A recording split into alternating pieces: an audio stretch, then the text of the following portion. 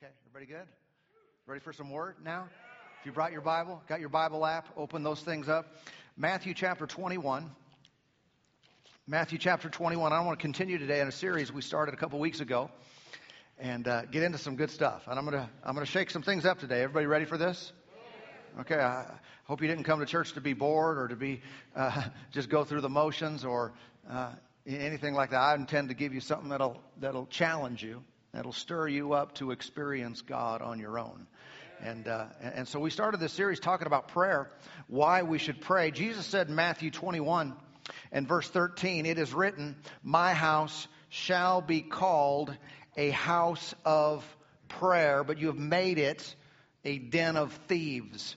And so whether or not you have made the house of God a den of thieves or not, I think it's very common for individuals to make the house of God something different than a house of prayer. It might be something else. But people, it's intended for one thing, but people do something else with it. How many know that doesn't really make you feel good inside? I mean, when you're designed, let me back up for a moment. If you're a believer, if you're a child of God, you are the house of God, so you are a house of prayer. So if you, as a house of prayer, you were designed and created by God to have communication with Him, if you lack that in your life, life is just going to be off a bit. Okay, something's going to be missing. Something's not going to feel right. Something's not going to work the way it's supposed to work. Because when you're designed for a purpose, you must fulfill that purpose in order for everything to click. Now, we also are the local church. We are a local church, and we are then together corporately a house of prayer. So if we don't have a whole bunch of prayer going on in the house through us corporately, something's just not going to be right. Okay? It's going to be a little bit off. A lot of people can be involved in various good things, but let's remember, first and foremost, it is about your personal connection with God. It is about your prayer life. It's got to happen. If that doesn't exist in your life, things aren't working the way they're supposed to. So say, well, I don't, and I'm okay. I'm pretty happy. No, nothing like nothing like it could be. You don't know what it could be because you're not cooperating. Amen. And so there is something we've all been designed for. And Jesus said, my house shall be called a house of prayer. Okay? Bottom line to this is we're supposed to be praying a lot. Continuously. I mean, us individually and us corporately. We're supposed to have a lot of communication with heaven. There's supposed to be a lot of words going from here to there and there to here. All right? It's supposed to be a dialogue. It's supposed to be conversation with God. But we should have prayer not be an occasional thing. It should be a normal way of living. Many are familiar with this verse over in 1 Thessalonians chapter 5 and verse 17. It reads, pray without ceasing. Pray without ceasing. Some may look at that and think, how in the world am I supposed to pray all day long? How am I supposed to pray without ceasing? I sleep, I eat, I shower. I'm not always praying. Am I supposed to always be praying? That's not what that means. That doesn't mean 24 hours a day you're supposed to be speaking. And no, you do sleep and do other things. But it means that there is never a time in your life where you stopped praying. I mean, we don't take breaks. Well, I prayed good last year.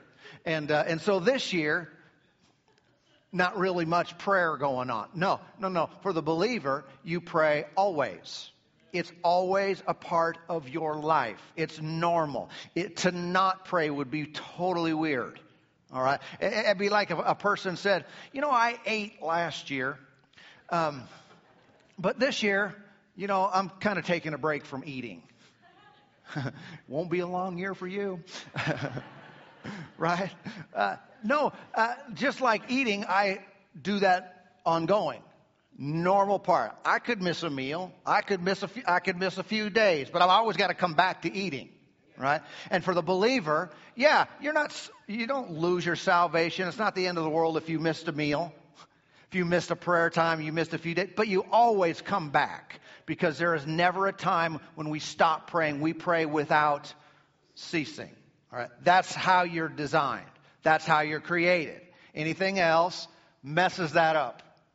All right? It just causes things to happen that are not supposed to happen in your life. Also, I've recognized this about myself and most people. Most people eat most of their meals at home, right? We go to the grocery store, bring it home, prepare it, consume it at home. But then sometimes you go out to eat. Sometimes you go out with friends. Sometimes you go out for convenience or for entertainment. But you go out to eat. How many know your prayer life is somewhat similar to that? Meaning most of your prayer life is at home. And occasionally you come with, and we pray together because it's more fun. You know, no, what I mean by that, it's different. It's a different type of prayer. It's a different type of connection. But most of our prayer life is not at church. Someone said, I pray every week when I go to church. You're starving, dude. You're wasting away. Your spiritual connection is not what it could be. All right? It should be all the time, normal, wherever you live. And then sometimes you go out and pray with other people. Hallelujah. Look with me at James chapter 5. James chapter 5. Or if you've been reading this for a long time, you might call it Jim by now. Just personal familiarity, Jim 5.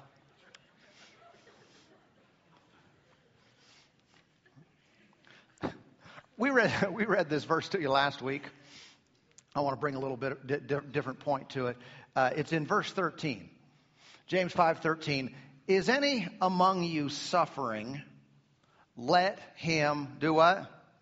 Let him pray. Of course, you can substitute many words there to see what you're not to do if suffering. But this is God's directive and said, if you're suffering, you should pray. But I want to bring out this point as well.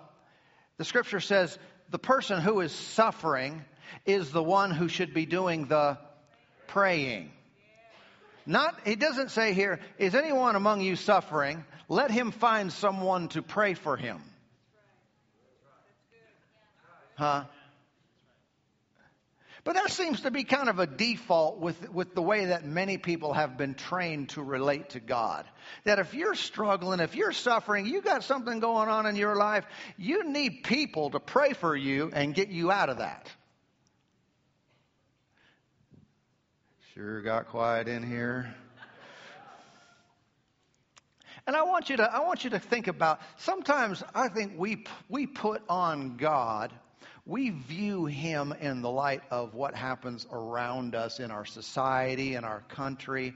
You know, there's a lot of talk these days because of elections and so forth about socialism and about the concept of spreading things around. One person earns it and another person gets it. You know what I'm talking about? One person they work and are successful, and the other person doesn't work and they're not successful, but they get the stuff that the other person produced. You know what I'm talking about? And so a lot of people are discussing that form of government and economics and all that kind of thing. I think we should avoid thinking that way about spiritual things. We should avoid thinking that God operates that way, where one person has a relationship with God, another person doesn't. But the person who doesn't, they don't need to get their act together. They just need to rely on that other person's relationship. One person has a prayer life. They put in their time. They know how to make connection with God. And another person doesn't. But the one who does, they'll just do all the praying and cover everybody else. Everybody with me today? Almost like a spiritual socialism. You know, almost like what do you call it? An entitlement mentality. You owe this to me. You have to do this for me. Well, here's another thought. You could have your own prayer life. Here's another thought. Maybe you could have a relationship with God all by yourself, independent of what other people do.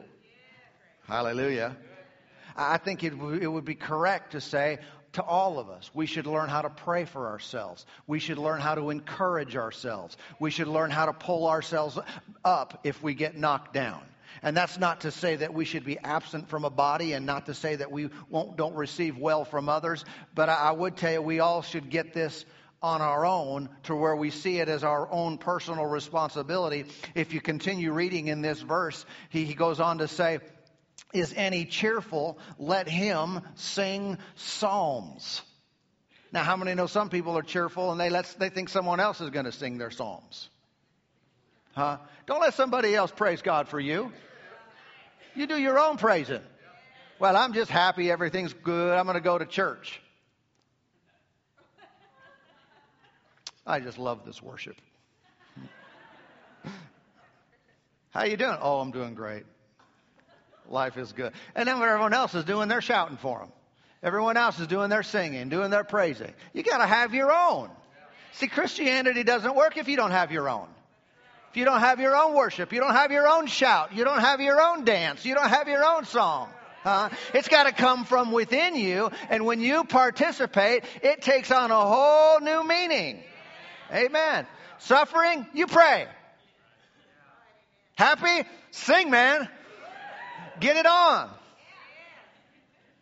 I know over the years, I've experienced it many times where individuals would bring someone to me. And they say, hey, I've got this friend, I've got my brother, sister, mother, uncle, whatever, and I've talked to them. They want to get saved. They want to be born again. And so I brought them to you. Could you, help them get saved? And, there's a real part of me that says, absolutely. You got one on the hook, I'll help reel them in. Absolutely, I'll help. What can I do to be a part? But then there's another side of me that says, well, why don't you do it? I mean, do you have to have some super highly qualified pastoral figure in your life in order to lead someone to Jesus? That's not the case, and that's not correct. Now, I understand sometimes people feel like they're not, don't know enough or something, but here's the deal. We should all view ourselves as being able to do great things for God, with God, Him through us, all by ourselves. It's happened many times with healing as well. I have this friend. Could you pray for their healing? Again, I'm on it. It's like, bam, I want to. But then there's the other thought. Well, why didn't you do that? Why didn't you? You have hands. You have faith. You have an anointing in you. Why don't you lay hands on that person and let God heal them through you, through your prayers? Everybody okay? See, parents love to see their kids get something for themselves, don't they? If you're a parent and your kids started doing things on their own, and it thrills you when you no longer do it for them, but they do it for themselves. Spiritual leaders are the same way. It thrills me to see someone born again. But then when I see them walking it out, when I see them progressing and they get baptized in water, then they receive the Holy Spirit, and then they're praying for other people, and then they're making it work, and then they're calling on the name of the Lord. Oh, that thrills my heart. There's another one, that just got it. I think the day of Pentecost, from heaven's perspective, was a happy day, and from hell's perspective, was a horrible day. Because you had Jesus going around healing the sick and preaching and helping people and ministering, and then all of a sudden in one day Jesus turns into 120. And then they preach, and then it expands from there into thousands. And just like that, all these people get it themselves. And how many know the devil was in trouble? Yeah. See, we are not going to be able to do what we're supposed to do if we have any kind of seed of thought in our minds that only a select few here and there can really bring the goods, can really make it happen. I tell you, every person in the body of Christ, everyone for whom Jesus died, can both receive and then make contact and get it themselves. You have the ability to let God work mightily through you. Amen. Now, if you look at the next couple verses there in James, verse 14 might cause a question, because it goes on to say, is any among you sick? Let him call for the elders of the church. Let them pray over him, anointing him with oil in the name of the Lord. And the prayer of faith will save the sick, and the Lord will raise him up. And if he has committed sins, he will be forgiven. And so that could feed into this notion that, well, when you got problems, you need special people. You need special, more superior spiritual people to take care of things. That's really not what that's teaching. And let me explain. Because you don't say in 1 minute, if you're suffering, you pray. And then the very next minute, if you're suffering with sickness, get other people to pray. Are you listening to me now? Now, so you can see that just by knowing the English language and reading that there. But I've also understood from an individual who was quite adept into the Greek language, and this was what they said, that verse there in 14, is anyone sick among you, could really be translated, is anyone sick among you beyond helping themselves? And so James was not teaching his church, basically, you guys, you can't get it on your own. You need the elders of the church if you're ever suffering with sickness. He wasn't telling them that at all. But really, if a person was in a situation where they weren't getting it, where they were unable to receive, and they were not getting success, he said, absolutely, call the elders of the church. Let's get this thing taken care of. Let's make this contact with God and get this thing healed. But he's not teaching everyone you can't get it on your own, because if you're suffering, you pray. Everybody with me on this? Does that make sense? See, there's a great revelation that we can get from this. Go with me to John 16. If you go left turn, swing by Acts, put the brakes on, hit John. Maybe you call him Johnny. I don't know. If you've been reading a long time. In John 16, now, Jesus was teaching here his disciples about what was about to take place. All right? And if you know the history there, Jesus was about to go to the cross. Then he was going to be raised from the dead. Then he was going to go back and be seated at the right hand of the Father. And this is right before that. And they had become accustomed to relating to Jesus and to their needs a certain way. And he said, that's about to change. Okay? Things are about to be changed here. And let me tell you how it's going to work. All right? And by the way, the day he was pointing to is still our day. Because they're at the beginning of that period. We're at the end of that period called the church age, or the dispensation of grace. All right? This is how it works for us today. He told them in verse 26, in that day you will ask in my name. Now stop there for a moment. You will ask in my name. Why would he tell them that? Because, up until that point, they never prayed in the name of Jesus. They would never make requests and say, Father, I ask in Jesus' name. But he said in that day, that is how you're going to ask. How many know that's the way we're supposed to ask today? If you're not doing that, you're just praying and you don't use any Jesus' name, let me encourage you. Start using that name. Okay, because that name is your authority. That name is your right to go into the throne of God. That name says, I'm coming on Jesus' behalf. That name says, if Jesus were here, Father, he would be asking you this, but he's not here. He's in heaven, so I'm coming in his place. That's what that means. In Jesus' name means you're authorized to make the request. Yeah. So don't just pray, yada, yada, yada, amen. No, say, Father, I come to you in Jesus' name. When you know what that means, your confidence just went through the roof as soon as you said it. When you lay hands on people, in Jesus' name. Oh, that carries much weight in the whole spiritual realm. Hell trembles. Demons go flying against the wall, and heaven rejoices at that name. Come on. That's another subject we could talk all day long about, the name. But he said in that day, you're going to ask in my name. So that's how we pray today, in Jesus' name. All right? He said, and I do not say to you that I shall pray the Father for you. I do not say that. In other words, up until this point, what had been going on? The disciples needed something. They go to Jesus. They go to Jesus. He's their answer. If they need something from the Father, Jesus would pray for him. Jesus would take care of them. He would handle the situation. He said, but it's coming up where that's not going to be how it works anymore. He said, I'm not going to be praying to the Father for you. You're going to do it on your own. Everybody with me? Okay. See, they were accustomed to going to Jesus. In other words, we could say it this way. They were relying on Jesus' relationship with the Father instead of having their own. But here's the deal. We're in that day now. And if we still think that way, that's an Old Testament way of thinking. That's an old covenant way. That's a I don't have my own relationship with God way of thinking. What do you mean? If I think anytime I need God to do something for me, I need to go to someone else and get them to go in there on my behalf. Hey.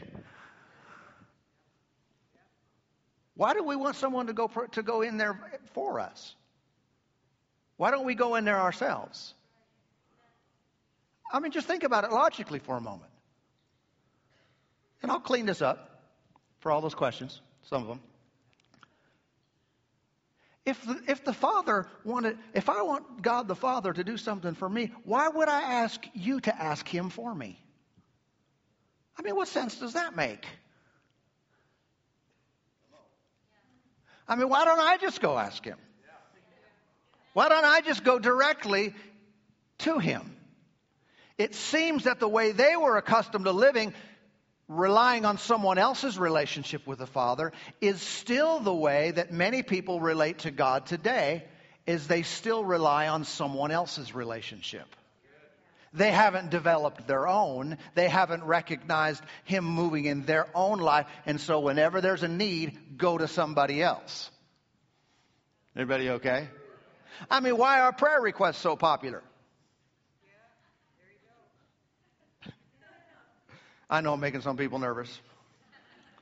But I want you to analyze that thinking and where it comes from. I have a need, so I get everyone to pray for me. And then it goes on to this other line of thinking. If I can get a lot of people praying for me, then I'm really putting God in a corner. He's going to have to do something. And with social media, we all have 1,000 friends, right? Close, personal friends. And if I can get all them praying for me, certainly I've upped my chances of really getting a miracle. But is that anything that Jesus taught? Did He come even close to telling you that your prayer is not good enough? The Father doesn't hear you alone, but if you can get a bunch of people going in on your behalf, He'll hear them. And that's not what Jesus taught.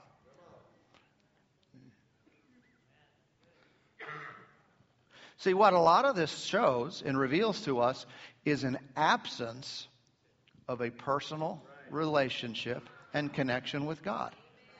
It shows that it's missing. It shows that I don't think that I can go in by myself. I don't think He really likes me. You know, if you've ever been in the Catholic religion, they teach people to pray to the saints. In other words, the godly people that passed away. It's probably not a full description how they would describe it, but they pray to the saints, so the saints would then pray for them for various needs in their life. That comes from that same root. I can't do it. I don't have access. God won't hear me just because it's me. Maybe there's something wrong with me. I feel guilty. I feel not good enough. There's something wrong in me that won't allow my prayer to be effective. But just the opposite is the case. If you've received the Lord Jesus, He has washed your sins away, and you stand right and holy and clean before God now. Did you see what Jesus said here in verse 27? After He said that about, I'm not going to ask the Father for you. He said in verse 27, for the Father Himself loves you, because you have loved me and have believed that I came forth from God. So my belief in Jesus and who He is and what He did for me creates this new relationship where the Father loves me directly.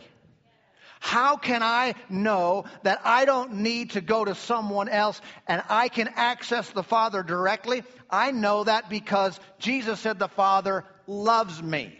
His love for me tells me that He hears me. His love for me tells me I have access to His throne all by myself.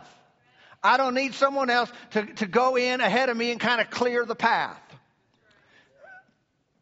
It'd almost be like if you had two sons, two young sons, and they're with, they're scheming and devising something they want permission to do. They want their dad to give them a yes on, or give them some money, or give them permission to go somewhere. And the boys are talking, and they said, well, we got to ask Dad. And one of them says to the other, okay, you ask him. No, I'm not going to ask him. You know what I did this morning? No, you ask him. And what would be the reason for one to want the other to go in for them? Well, the belief that the father was somehow upset or disappointed, or that relationship wasn't clear. So you want someone else to go into you because it's not right with us. And is that what it is? Is that sometimes why we think when we pray, we've always got to get someone else to do it for us? And we can't go in direct because we're not confident in the Father's love for us personally. And I tell you, when you get that, hey, someone else want to go in with me? I'm good, but I'm going whether you're going or not. Happy to have you come along. Let's do it together. But I've got my own relationship, and I know He loves me. I don't know what He thinks about you, but I know He loves me. You know what I'm talking about? Amen. This is the way we're supposed to do. Why would I go to someone else? Because I don't know how much He loves me, but maybe I think He likes them a little bit better. And what can happen here is then this separation again. We got the Christians, and then we got the super Christians. We got the believer, and then maybe it's the clergy, or we got this separation, though. We don't see it. Hey, we're all His children, and He hears all of our voice. He loves all of us, and we have these separate categories of people who are super powerful, super anointed, super something, and they need to do it for me. And if I don't have them, I can't get it. And here's what I want to stir up in your heart today. Not that we don't care for one another and pray for one another and help each other. We're doing that constantly. I totally believe in that. But if you are on an island all by yourself, you have contact. He loves you with no one else around. And you can make requests. Jesus said you'll go directly to Him and He will hear you and He will answer your prayer. Amen. Again, I want to emphasize, obviously I believe in praying for each other. I pray for you. If you pray for me, I receive it. I believe it, and I'm thankful for it. I'll receive anyone praying for me. But I'm just not going to feel like I'm out between a rock and a hard place if someone else isn't there to pray for me. I know the Father loves me all by myself, and I can make contact. And this is the way we need to believe. Believe that when you pray, your voice is heard by the Father. What about someone else? Yeah, hopefully theirs is too. But you know that yours is. Amen. Your presence in God's throne room carries weight. You mean something amazing to Him. And if you'll go in, it's a good day in the house of God. Oh, yeah. He's been waiting for you to come up. Amen. Now, there's a verse over in Philippians chapter 4. Many people know this. Philippians 4:13. And it reads this way. I can do all things through Christ who strengthens me. Now let me ask you a question. Who can do all things through Christ who strengthens me? You sure about that? Did you write that book? Now let me give you the correct answer. Who can do all things through Christ who strengthens them? Paul can. Paul was the writer of this letter to the Philippians. He said, I can do all things through Christ who strengthens me. He didn't say, you could do all things through Christ who strengthens you.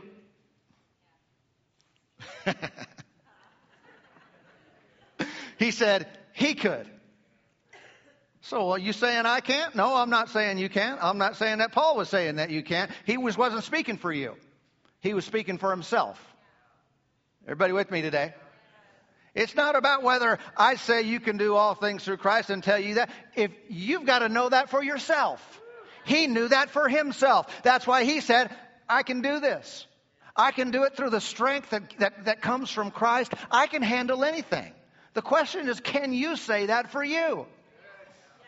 Not just you can quote the verse, by the way. We can all quote the verse. But can you do it? Amen. You see what this goes back to? Is your personal connection and reliance upon God. And if you read the verses around that, you will find that Paul said, I have learned, he said that twice, I have learned this condition. I have learned how to be content in every situation. He said, this is not something that was put on me. He said, I learned how to be this way. And now I can handle anything. Can you? If not, you can learn it. Man, if life runs you over on a regular basis and every other day is drama central, and it's just tragedy to tragedy listen, I have compassion on that, but you can learn how to rise up through the strength of Christ and overcome that. But it has to be something that each of us gets on our own. You know what I'm saying? When I say on our own, I love the laying on of hands. I love praying for other people. I love ministering and prophesying and letting the anointing flow and woo, glory to God. All that wonderful stuff. You know, there's some things in life that don't come that way. There's some things in God that you cannot have everyone come lay hands on them. Let's just put it in them. Some things don't come through the laying on of hands. They come through you walking it out. They come through me facing whatever I'm facing, and I take the Word of God and I put it into practice. I stand on it and I learn how to overcome relying on the strength of God inside of me. If you and I do not learn that, it just doesn't get learned. All right? We just don't get it. It doesn't come from, everybody pray for me. Fine, there's a whole lot of generous, prayerful people around here that will pray for you. That's still not going to replace this. It still doesn't replace you learning how to rely on and yield to the strength of Christ within you. Amen. See, these are the principles that we've got to get. What have you learned to do? Many times we've been trained to doubt our own ability to go into the throne of God, to make contact with the Father. I think of it sometimes like plumbing needs. You ever had a need for a plumber at your house? If I have a need for a plumber at the house, well, actually, come to think of it, I was able to take a faucet apart not too long ago, and I just have one piece of advice. If you're ever taking apart the kitchen sink faucet, turn the water off first. Just a little pastoral advice there. I've been praying, reading the scriptures. Turn the water off first, or it goes. Okay. Generally speaking, if I need a plumber, do you know what I do? I call a plumber. Now, could I learn plumbing skills? Sure, I could. I could develop in that area, but the frequency of me needing a plumber is not enough for me to dedicate my time and energy and efforts to learn the craft of plumbing. Likewise with electrical skills and so forth. If I need one, I've got to get, for most projects, I've got to get someone who's an expertise in that area. And I do. And I rely upon those individuals. I rely on people who are experts in all kinds of fields for different areas of my life. But here's the deal about life. I have to live every day. This is not something I need fixed every 6 months. Once a year, once every 3 years, I got a life problem. Need to call an expert. I live my life every single day, and so I've got to learn how to do it. And I've got to learn how to make contact with God personally. Are there a lot of people around that would be happy to pray for me? Sure. And I appreciate that. But you know what? I've got to have contact with God every single day of my life. And if I don't learn that, I'm going to suffer as a result. I've got to know what I do when it hurts. I've got to know what I need to do when I need God's help. Everybody with me on this? I can't treat that like a plumber, like the electrician, like some occasional thing. Life is every day. It's all the time. And if I don't learn it on my own and get this contact with God straight, I am just not going to do well in life. We've got to learn how to pray, guys. We've got to learn how to pray effectively. We've got to learn how to pray substantially. We've got to have this thing. We're a house of prayer. And if we don't get the main thing down, there's just a lot of stuff that's just not going to work out right. Amen. I'm going to come at you some more next time and give you some more information, give you some more teachings, instruction that'll help you get it.